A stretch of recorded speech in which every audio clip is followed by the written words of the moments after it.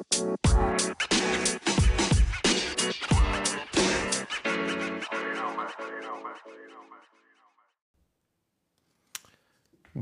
morning, good evening, good afternoon, whenever it is you are listening.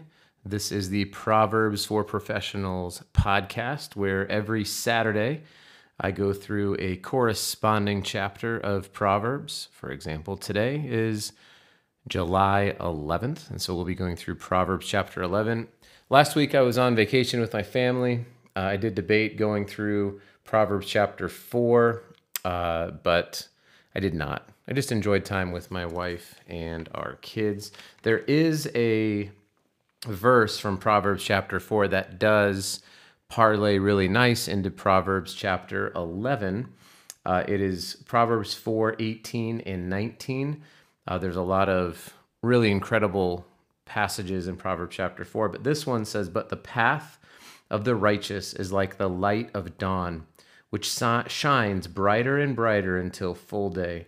The way of the wicked is like deep darkness. They do not know over what they stumble."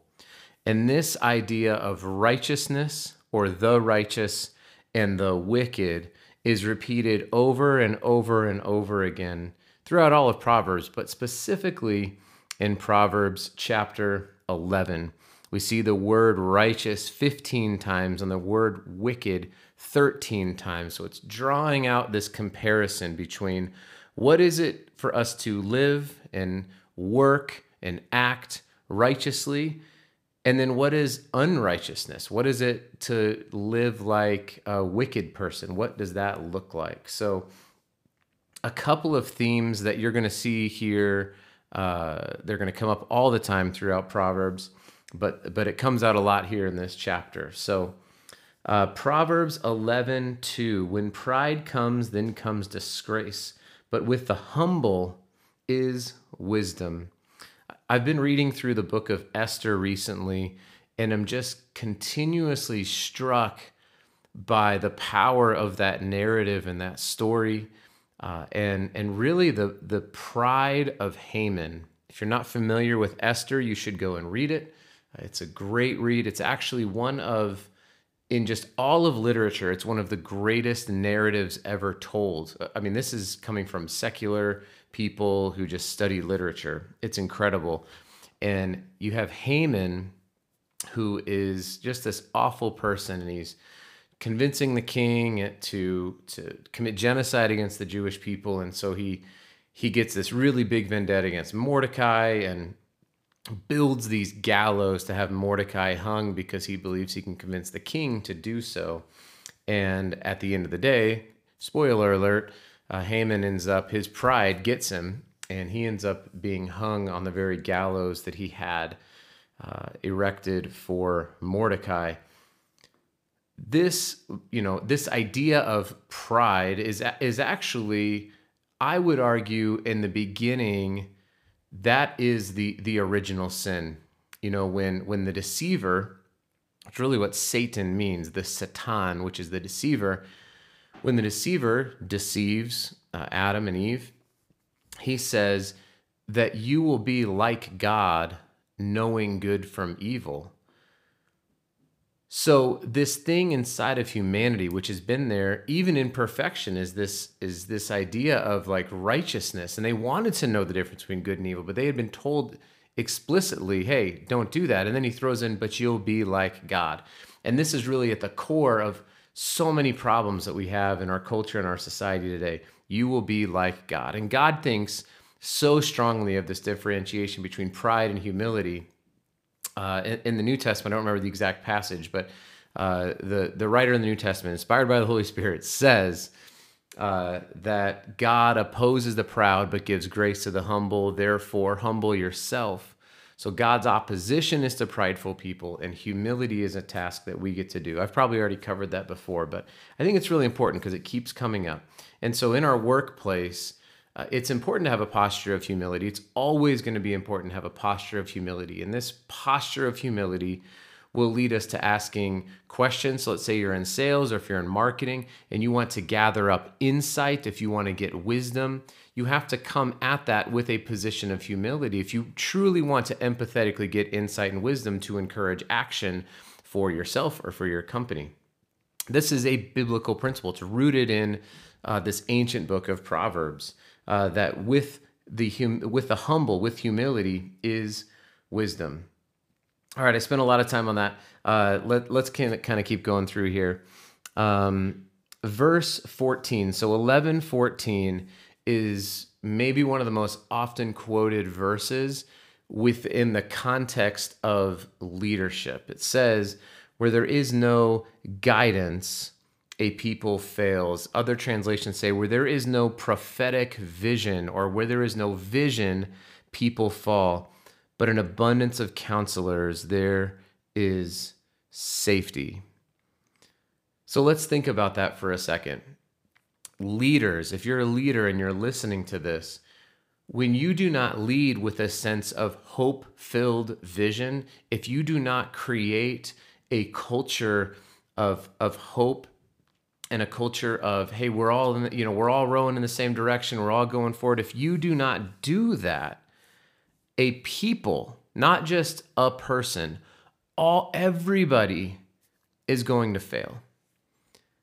And we've all been there before. We've all been in companies where all of a sudden vision and leadership and guidance gets co-opted by short-term thinking and the bottom line, and on and on and on.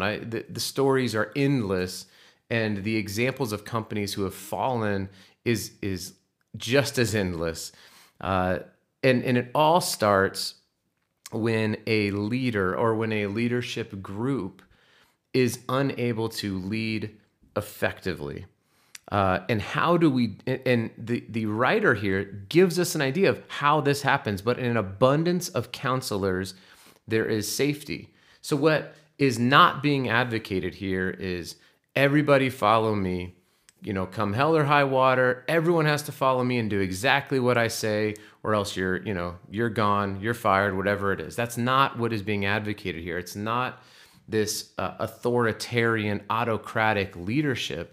I think there are moments for that where somebody just has to step up and say, this is what we're doing. It may not be popular, but this is what we're doing. I'm not saying there's not moments, but I'm saying if that's all that you're doing, I don't think that you have a safe way of leadership. You ought to, even if you are the person where the buck stops. Let's say you have 4 employees and you are the owner of the company. You still can have an abundance of counselors surrounding you. We live in the most highly connected time in global history. You can find people, a board of directors, or even it doesn't even have to be formalized, just a bullpen of counselors. And while I'm on that topic, this abundance of counselors, there is safety. I think in America today, and as far as you can do it, and as far as it depends on you, I think it's really important to gain different perspectives and have a diverse group of people, diverse in their backgrounds, diverse in their upbringings, diverse in their socioeconomic status, diverse in their political affiliations, diverse in their ethnicities. I think all of this is critical, and it's going to help you be a more effective leader. And the better you are at leading, the better your people do. All right. Finally, let's see here. Verse 28, whoever trusts in his riches will fall, but the righteous will flourish like a green leaf. You know what? As I'm doing this podcast, I'm thinking, I think I've already covered this. I haven't even looked back. I'm live processing right now. I'm pretty sure I've already covered this, but you know what? We're going to go ahead and repeat it, and then we'll see what we'll do next week. If I've already done 4, 11, 18, and 25. But whoever trusts in his riches will fall, but the righteous will flourish like a green leaf. And so where do we put our trust? Where do we put our hope? If you are putting your trust in your profits, if you are putting your trust in your stock share, if you're putting your trust in your EBITDA, if you're putting your trust in anything other, I would argue, than anything other than the hope-filled message of God, if you have your trust, it can fall apart. I'm not saying it will, but it can. And we are in the middle of this history. I was tucking my daughter in actually after we got back from vacation, and I was praying for her, and I just said, Lord, will you help her to lock away these memories, because it was such a precious and beautiful time for us on vacation. And I said amen.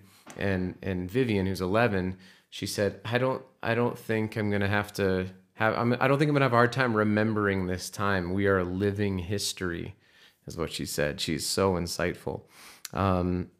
So this history is showing us that, hey, you can put your hope and you can put your trust in these things that in the Gospels, where moth and rust destroy, and where thieves break in and steal, and where viruses disrupt and dismantle and destroy.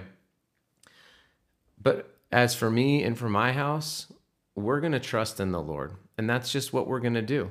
And I think that is a viable place of leadership. It's not a position of, gullibility or naivety. It's actually coming from a position of strength, which says we are going to be resolute in leading and guiding through difficult times. And I'm sure other people have their own source where they could get that kind of strength. I don't want to pretend to know what that is, but I know where mine comes from, and mine comes from the Lord. So that is all I got. Like I said, I got through this, and shame on me for not going back through the episodes, but I was like, I think this has already happened. I think this is a repeat. So if it was a repeat, then I guess you're welcome. I don't really know. But if you hadn't listened to it, then it wasn't a repeat. So next week, I think we're going to be covering Proverbs 18, unless we already have covered it. Then I'll think of something else to do for that week. But I want to encourage you to continue to read a proverb a day. It is a great habit to get into. I've been going through this 90-day journal called The Most Important Hour. And man, I've just been able to read. I've read 6 books already in the last 41 days. I've been able to journal and be in prayer, and I've written poetry, and I've read chapters of the Bible. It's been incredible devoting that first hour of my day to prayer and to reading and to meditation. So I want to encourage everyone to do that as well. I hope you guys all have a great week, or you're having a great day whenever you're able to listen to this. And until next time, this is Pastor Adam Peak with the Proverbs for Professionals podcast.